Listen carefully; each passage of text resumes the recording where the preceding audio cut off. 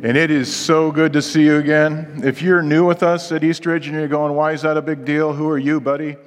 I'm Pastor Dwayne. I've been gone for 3 weeks, and I'm the lead pastor here when I'm present. And it's really good to be back. Sharon and I, my wife Sharon and I, and Chris Green went on a mission to Kenya to teach pastors and to do some medical work and to help in a school and an orphanage. And it was really an amazing and wonderful time, but I wanted you to know you have a connection to it. So we did this mission for 9 days, and then Chris Green and I went on a safari, which is another story that I can't tell you about today. But it was cool to see Chris in a pith helmet and a cargo jacket and pants and the khaki, kind of, the short things. It was pretty cool.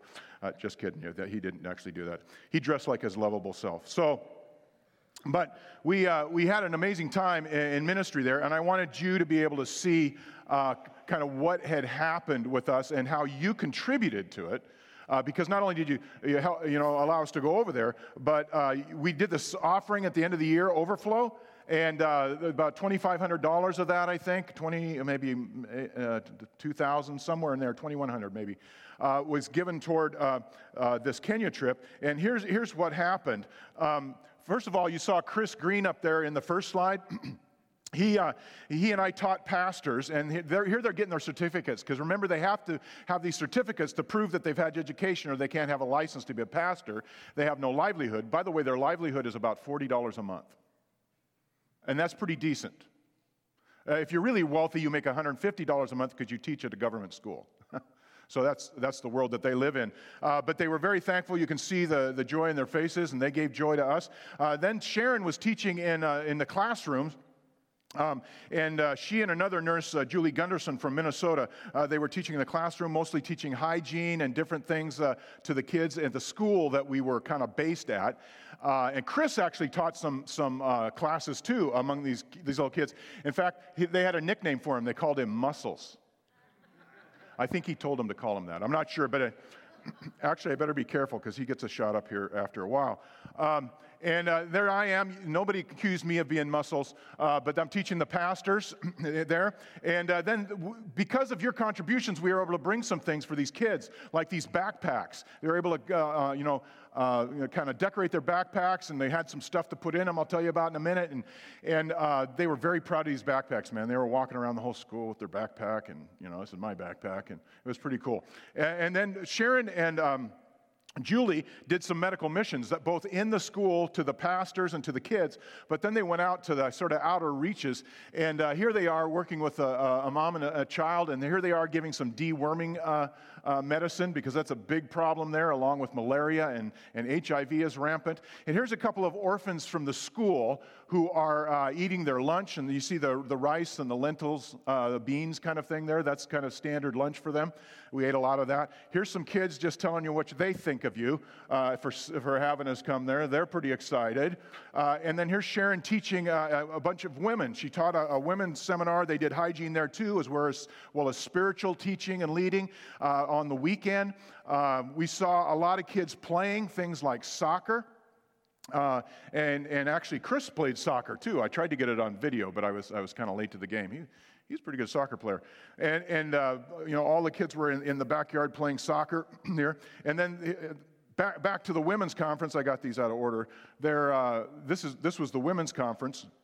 Go ahead, and our slides are moving around here.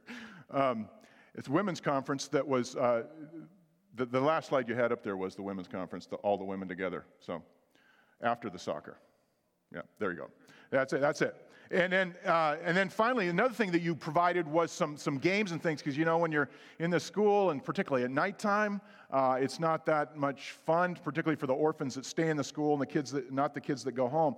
So we got these jump ropes.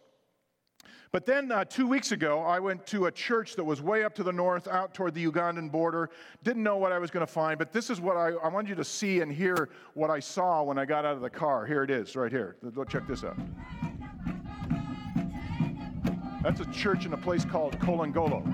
And in Kolongolo, you can see they've got walls, but they don't have any roof, because they've got 7,000 bricks that have been made, but they need to be fired. And here's the thing. Because of your contributions, we were able to help them get a roof this week on their church, which means they're going to be able to invite more friends. The rainy season starts. Timothy, if you remember Timothy, they call him Bishop Timothy there, was the one that drove us up. He was the one that translated for me at this time, because we always do this stuff through translation. And he made the announcement at the end of the service that he was going to put a roof on the building, and that Eastridge had contributed some money to help get the metal for the roof, because they had the bricks, they had the wood, they needed the metal, and so that happened this week, is what the word I got that was going to happen. So way to go. So let me just summarize what you've done directly for these people and give you one message from them, okay? The first one is that you provided mosquito nets. We bought mosquito nets because the kids don't have mosquito nets. Big deal when you got malaria running around and flying around in those mosquitoes. They got shoes. The Petersons, won those shoes in a Mission Fest lottery or whatever that was. And shoes that grow with the kids' feet. We got some pictures of that. Just didn't have time to show you. Keith Peters gave some toothbrushes and paste from some of his distributors. He's a dentist, and boy, did the kids love that. Julie Gunderson brought some more, and so we were able to give them to the pastors. They love that because, you can't really preach very well if you're worried about your teeth falling out. So that all happened. Medical supplies, basic medicines for them to go out and do these clinics. They were able to give people some real help in that regard because of your contributions. Jump ropes, backpacks, treats for school and the kids in the orphanage. And then one thing that I'm pretty excited about to see how this turns out. We were able to give a large chunk of money from the overflow money back to the mission. It went home with Gary Stenberg, who's the president of this mission we work with, back to Minnesota. And the reason it was given to him is because with that amount of money, we've got about 2 years of paying a monthly wage for a matron to oversee the school, to help them with hygiene, to make sure things get clean, to make sure they use their mosquito nets, stuff like that, to do the mothering thing that these kids don't have, especially the orphans. And it's because you contributed that, we have enough to get that kick-started for this. And there's actually a couple people in mind that they're kind of vetting right now as to who this should be. And that's a big deal. That really directly affects the lives of these kids. And so way to go, Eastridge. And then finally, of course, we were able to put a roof on a church, and now they can invite their friends and not be worried about getting wet or soaked or blistered by the sun when they come to church. Because they said that was one of the biggest problems in terms of their growth of their church. But here's the thing I want to tell you. A week ago Wednesday, in my last session with the pastors, afterwards, one of the wise older pastors kind of raised his hand and said, "Excuse me." I said, I was walking off. He said, "First of all, we want to pray for you." So they prayed for me, which was a moving experience. I'll tell you about that another time. But they said, "We want you to tell your church, thank you for praying for us, because we know that you do. And secondly, we came here to tell you that we pray for you. We pray for Eastridge Church." They have our website, so they're going to go on. Some of them are going to go on and continue their education by reading or by watching the live feed. And they said, "We pray for you, and we want you to tell your church that we're praying for you, because we're all the same body of Christ." I like that. I mean, because the reality is we're all just believers in Jesus trying to live Jesus' way in the culture that we are in, right? That's all the same. And that's what they recognize, and that's what the message they wanted me to pass on to you. And so now I have. And it's also something that really is important to start off with as we start this series that we're calling Love Thy Body, about the critical and controversial subjects of our time that seem to be just kind of turning everything upside down. Where we've borrowed this phrase, "Love Thy Body," from what I think is probably one of the most significant books to come out, certainly one of the most significant apologetics books to come out in the last 5 years, by Nancy Pearcey. And we're going to borrow some of her information and so forth, but what we were trying to do is do what she asked toward the end, is that we begin to live this stuff out, that we don't just have head knowledge, but that we unpack it, okay? And that's really the goal of this, but the reason I wanted to highlight that that's what it is number one, I didn't want anybody to think that I was plagiarizing. Number two, I wanted you to know where that information comes from in case you want to get it. Love Thy Body by Nancy Pearcey. It was put out in 2018. But the reality is because we're dealing with these controversial issues, I need to say something up front at the beginning of this series that I haven't said in a long, long, long time for those of you who are parents.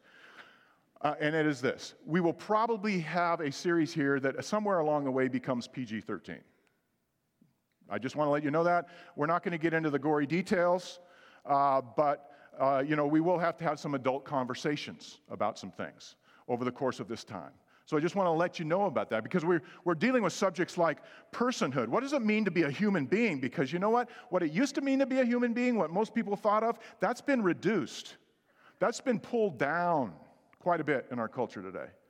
We're going to talk about, life and the sanctity of life. Does God have anything to say about that in the Bible? And the answer is yes, it does. And here's the thing. We hear so much about what the Bible says out there and reported in the media or whatever. Half of it's not true. So what does it actually say? And then, we're going to look at human sexuality.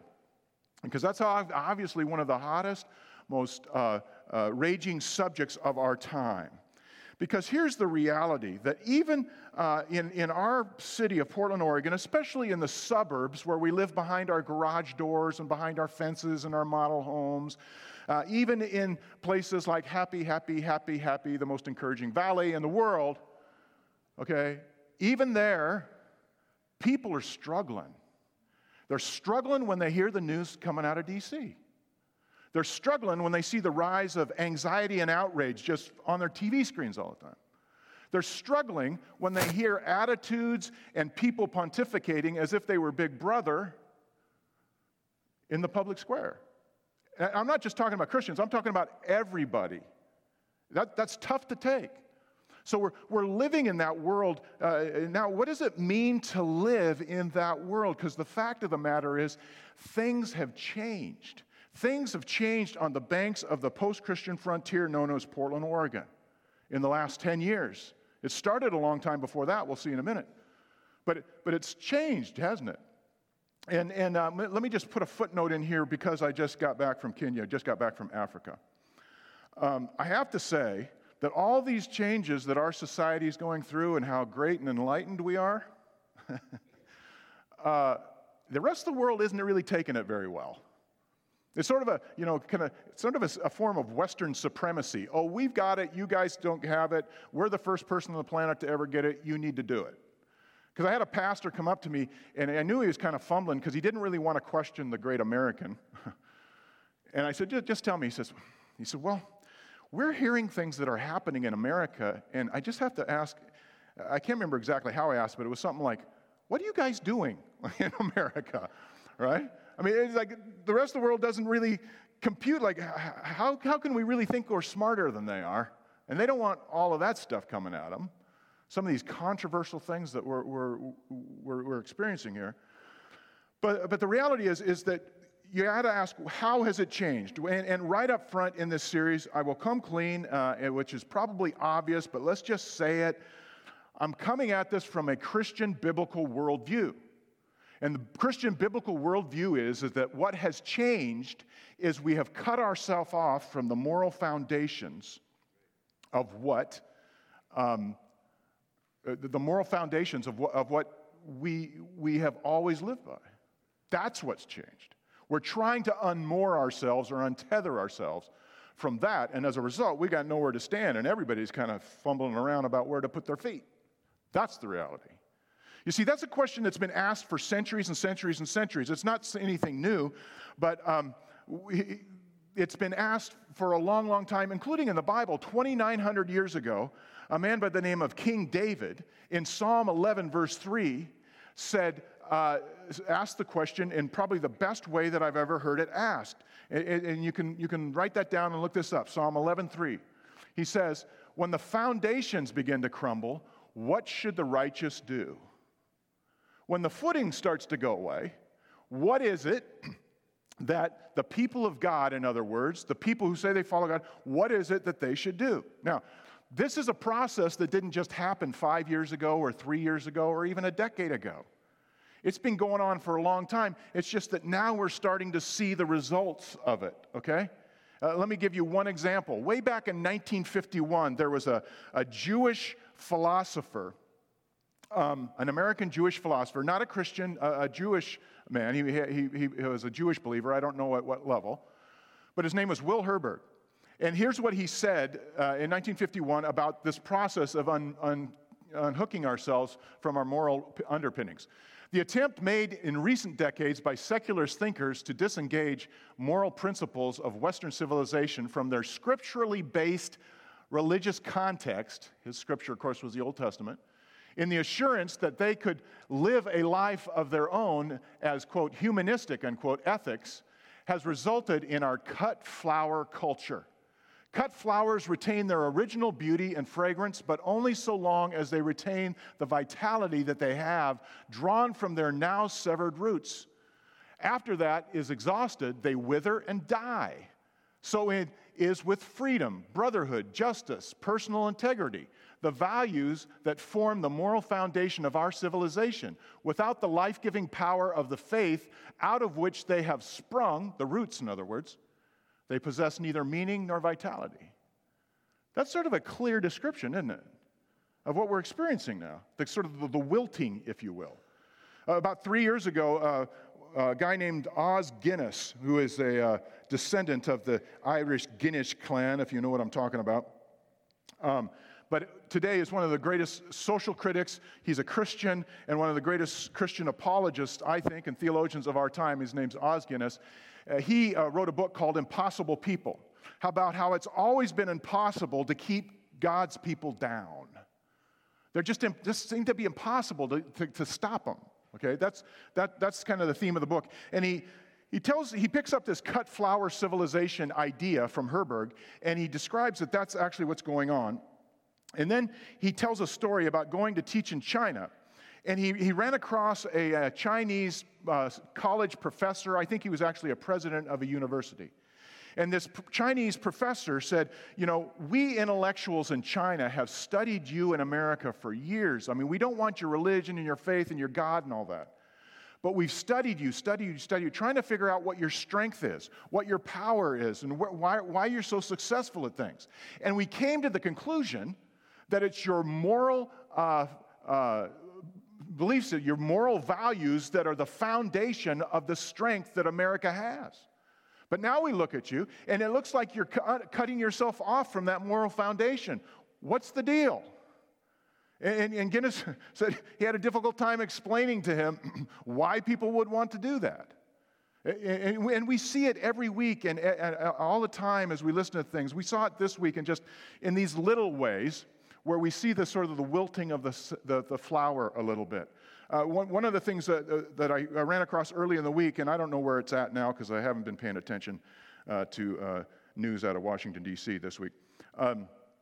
But one of the words I heard was that the new House, you know, every time a new party comes into power in one of the parts of Congress, they get to write the rules of how they'll operate. And the new House has been looking at the oath that they're going to ask people to take when they speak before congressional committees. And what they're looking at is they're looking at taking out the words, so help me God. And the reason they want to take out the words, so help me God, is because not everybody believes in God, obviously, so they will feel bad if they have to say, so help me God. Right? So, when I heard that, I thought, well, that's not really news, is it? Because 9 times out of 10, the people who go before congressional committees probably don't believe in God anyway. And that's not something that started this week. That's not something that's starting with the new Congress. That started a long time ago, that sort of undercutting us, a secularization of the world, the progressive undercutting and taking us off from that.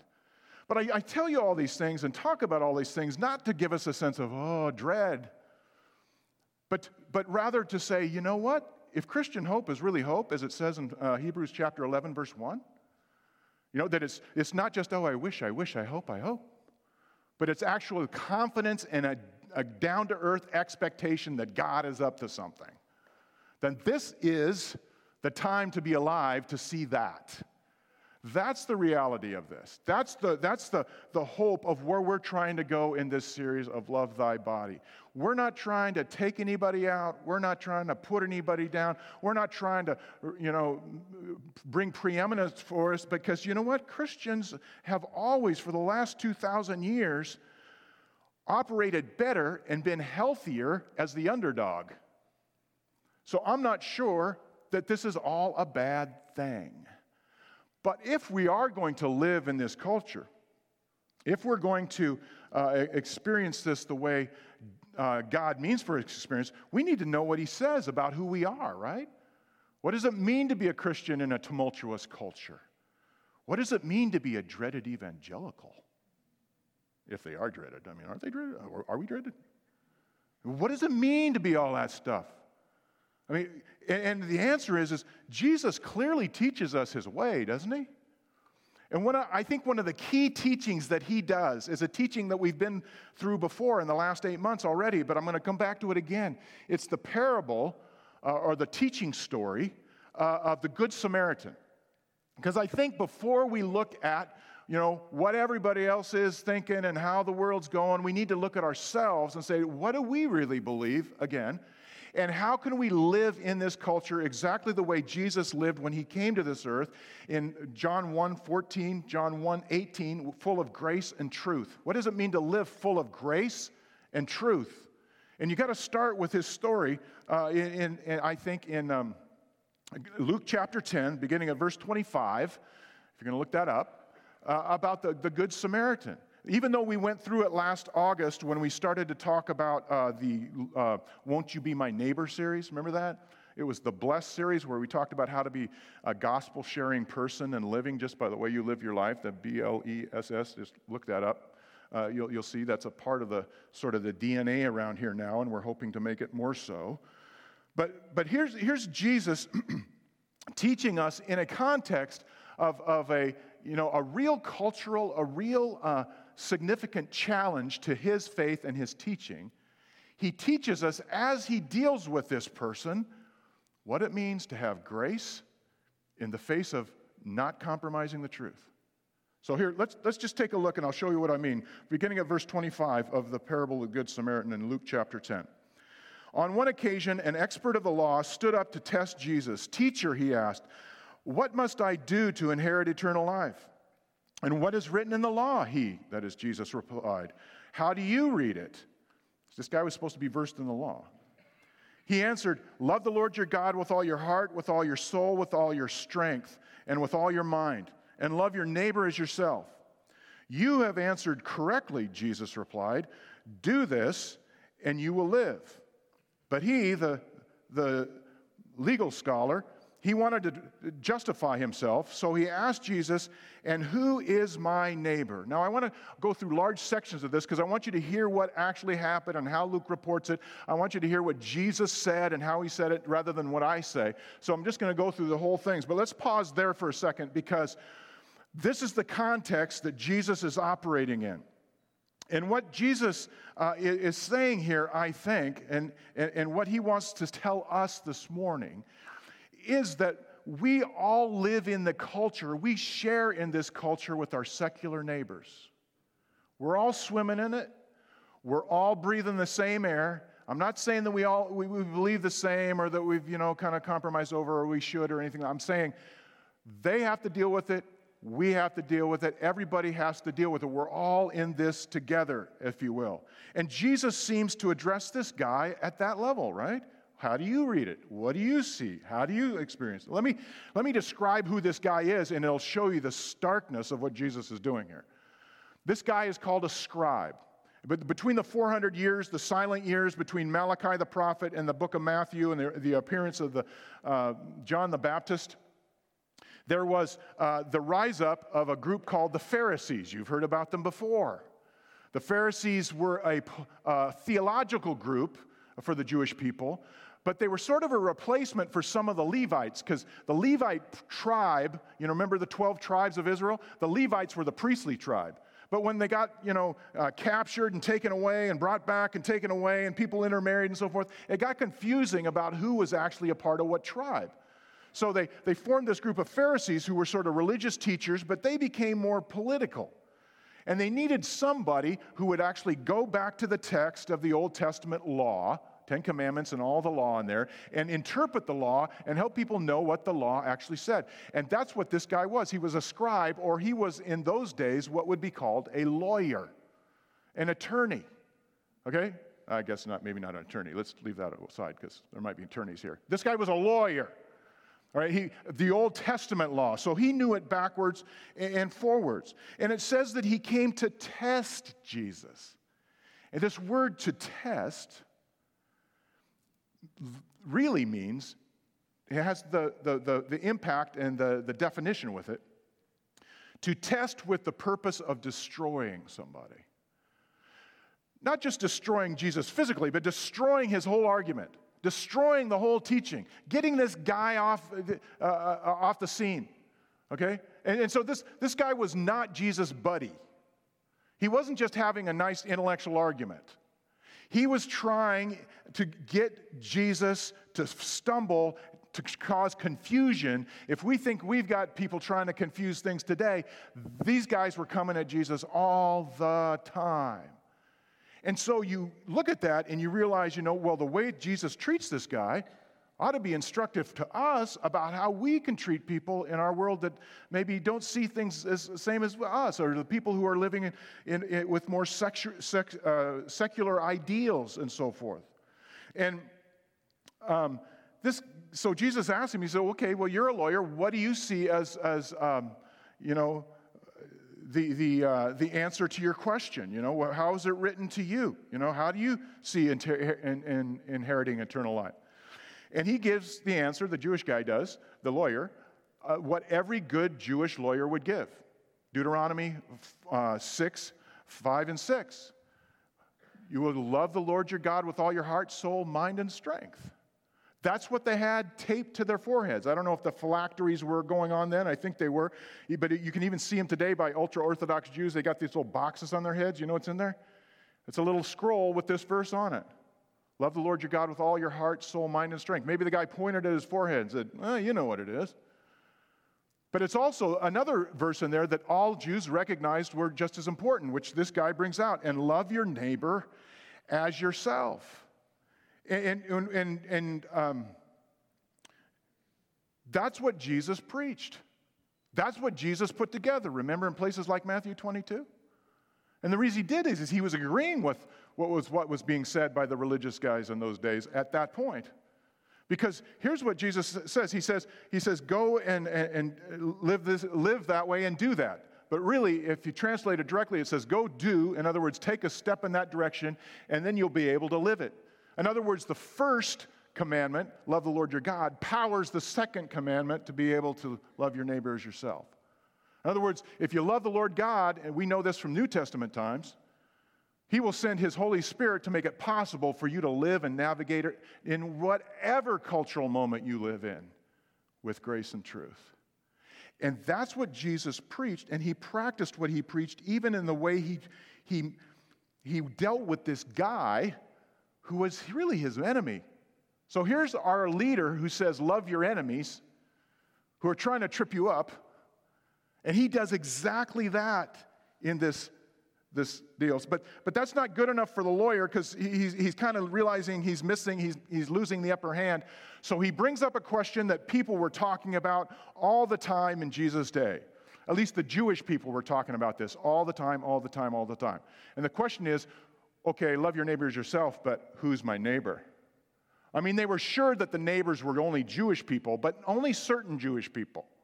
So what this guy is asking really is there anybody that is sort of like my neighbor, but we're politically different, morally different, theologically different, and I can just go up and smack them? And that's basically what he's trying to get Jesus to say. He's trying to get Jesus to answer that question and trying to get him to get fouled up so that he can bring him up on charges in front of the Sanhedrin. But Jesus does this stunning thing, the most gracious thing you could possibly do. He tells a story with a theological truth in it that sort of just floats down. And it just blows up in the guy's face in a good way. And Jesus doesn't look at him and say, you know what? You're the person that's causing all the problems in this world. Even though this guy would just as well Jesus leave the planet altogether. Jesus shows us in this story what it means, this teaching story that has doctrine teaching in it, shows us what it means to navigate and live, I think, probably more practically in our culture than anything at any other time and in any other place in Scripture. So as we begin this series on Love Thy Body, where we're dealing with these issues, this is really important to help define who we are. Look at what he says, beginning in verse 30. In reply, Jesus said, a man was going down from Jerusalem to Jericho. Okay, I have to stop here, just in case you haven't heard me say this before, because everybody standing around Jesus knew exactly what Jesus was talking about, but you won't unless you've heard this before. And the road from Jerusalem to Jericho descends like 3,000 feet. You can still see it today. It goes through valleys and up over hills, and there's caves. There's all kinds of places for criminals to hide. And this was the most criminal-infested place in all of Judea, in all of the land of Israel, Palestine at the time. And Jews would avoid this road if they could, but it was the best route to Jericho. It was really the only route to Jericho, without going all the way up to Galilee and all the way back, which was just not possible in those days. And so these people are going, oh no, the dreaded road from Jerusalem to Jericho. They kind of saw what was coming. A man was going down from Jerusalem to Jericho, and when he was attacked by robbers, they stripped him of his clothes, beat him, and went away, leaving him half dead. A priest happened to be going down the road, and when he saw the man, he passed on the other side. And so too a Levite, when he came to the place and saw him, passed by on the other side. But a Samaritan, cue the dread music, a Samaritan as he traveled, came where the man was, and when he saw him, he took pity on him. This guy's a Jew, he's a Samaritan. Keep that in mind. Verse 34, he went to him and bandaged his wounds, pouring on oil and wine. And then he put the man on his own donkey, brought him to an inn, and took care of him. The next day he took out 2 denarii and gave them to the innkeeper. Look after him, he said, and when I return, I will reimburse you for an extra expense that you may have. You see, Jesus, when he places this in the perfect place, in the perfect cultural moment, the road between Jerusalem to Jericho, everybody knew that Jews tried to avoid that road. Even today, you can see this. If Jewish Israelis, can possibly avoid going through the West Bank up the Jordan River Valley, they'll go all the way out to the Mediterranean and over to Galilee if they've got to get to the north. Even to this day. But before we get too, sort of feeling good about ourselves, let's just think about that. How often do we hang out with people that are like us and not people who aren't like us? I mean, even in hipster, secular, progressive Portland, there's still this drive to hang out with other hipsters, secular progressives. There's the same way here in the suburbs, and I'm not just talking about racially, although that's sad, hanging out with people that are the same race as us. That's sad. I'm talking about socioeconomic, I'm talking about belief systems, I'm talking about, not just theologically, but sociologically, all those kinds of things. We tend to hang out with people like us. And here's the problem for Christians in that, the tragedy of that. If we think heaven's going to be like that, we're going to be very disappointed. Because when you get to heaven, it's not going to be a bunch of clones of you and not a bunch of clones of me. Thank God for that. It's going to be all of God's people, the Africans and the Americans and the Asians and everybody all together from all different walks of life. And you will be surprised to find some hipsters there too. Right? So what Jesus is, he's using this specifically to kind of blow up this guy's idea of who's okay and who's not okay. And then they didn't see this coming. But they should have saw it coming when Jesus was, putting the context together the way he was. This, verse 33, the Samaritan is the one that helps. The Samaritan who, the dreaded, hated Samaritans. You didn't hang out with Samaritans. Samaritans were bad people. All of them had to be bad people. They were half Jewish, which was partly true because with all the exile and the moving back and forth, there was mixed blood in the Samaritans. The Samaritans even had their own temple on Mount Gerizim. They had their own scripture. They had their own version of the Samaritan Pentateuch. So they couldn't be God followers. They just couldn't be good people. This just couldn't be possible. And we look at that and we go, well, wait a minute, maybe we're more and more, we're getting our scripture that sort of divide us too, right? In our culture. I'm talking culturally now. Our script, my scripture, I've heard this recently. My scripture is science. Your scripture is the Bible. Is that really a dichotomy? I think that's a false dichotomy. Or the liberal scripture and the conservative scripture. And what I'm talking about is the political extreme on the left and the political extreme on the right. And have you noticed you can't really take any pieces out of that? If you're going to be a part of our group, you got to join all of that. You can't join any of this, right? You can't pull any of the ideas across. Or how about this one? The most bombastic over the meek. Whoever's the most bombastic and the loudest, they win the day, they get on TV, and yet Jesus said the meek will inherit the earth.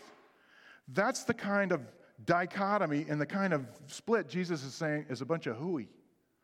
And that's the kind of thing that says there's reality to liberal and conservative. There's a reality to those kind of disagreements between, scientists and biblical scientists and all that kind of stuff. That's all true.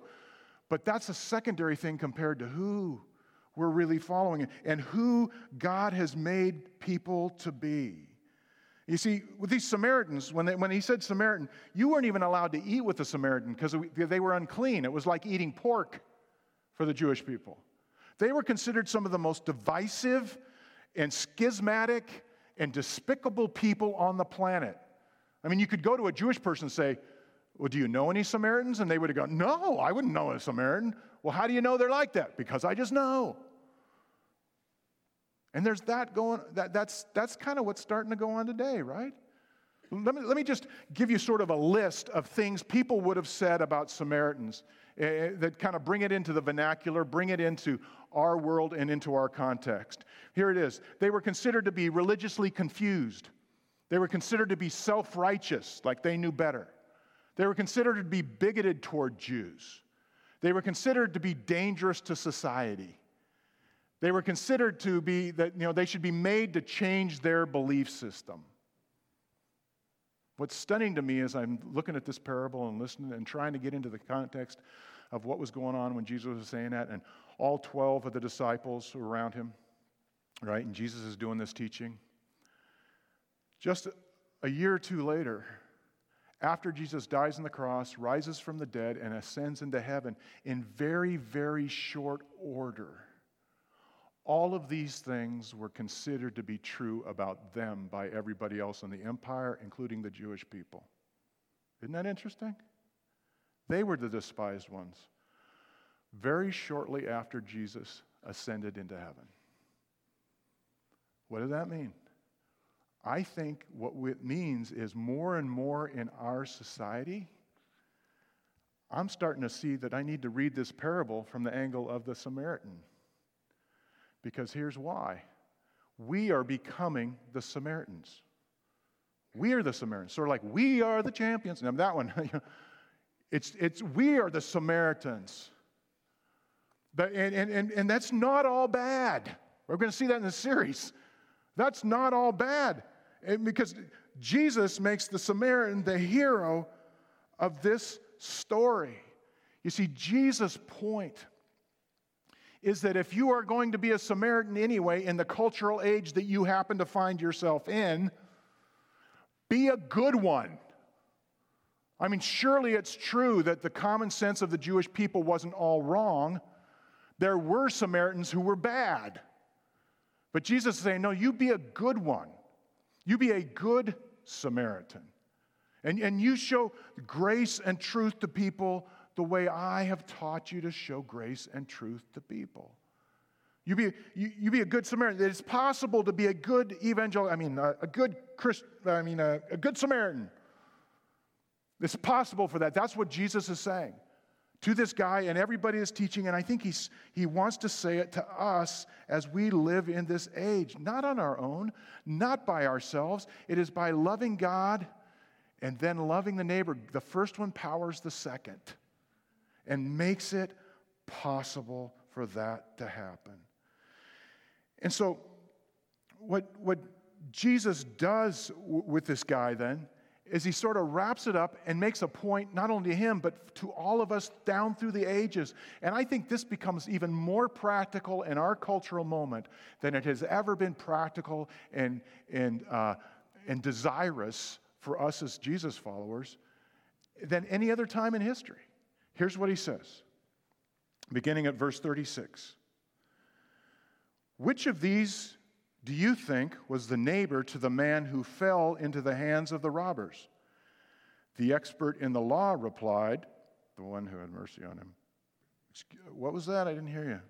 The one who had mercy on him. Man, your mouth is full of marbles. Could you just say that a little louder? The one who had mercy on him. Ah, yes, that's right. That's exactly right. Jesus told him, go and do likewise. You see, he's answering the question that the guy had in verse 29, who's my neighbor? But he's answering in a way the guy hoped he wouldn't, but there's nothing for him to say because Jesus has shown him grace. Jesus has shown his enemy, the one who is trying to really mess with his life and his teaching and his ministry, he has shown him grace.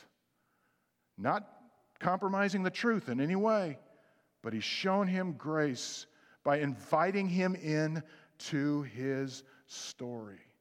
You see, you and I can't pick the culture that we're in.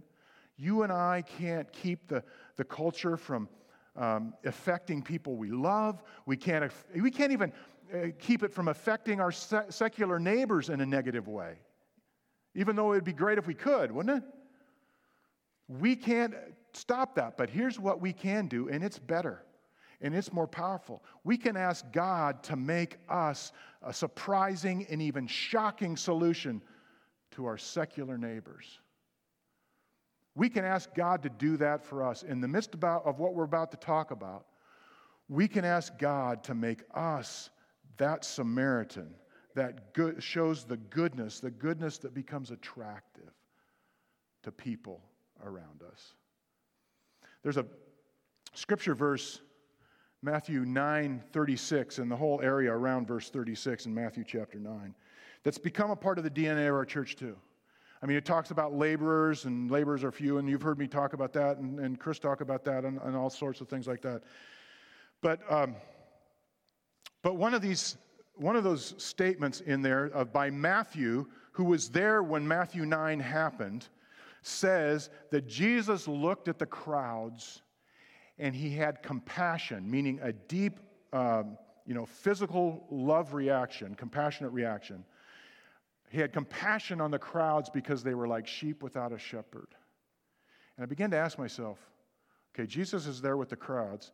Do you think there's any ideologues in that crowd? Do you think there's any people who believed anti-Christian, anti-Christ stuff in that crowd? Do you think there was anybody in that crowd who just as well would have had, make Jesus stumble and get him a gotcha question or something? What this story tells us is, you bet there were.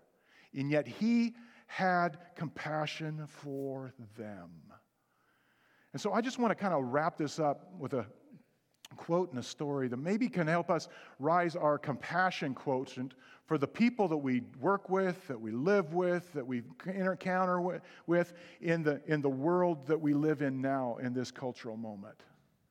The first one is one of my favorite authors. What's interesting is he wrote this almost 100 years ago, and yet again, just like Herberg, this is actually almost prophetic for our time. This is from a book called The Everlasting Man, written in 1925 by G.K. Chesterton. Here's what he said.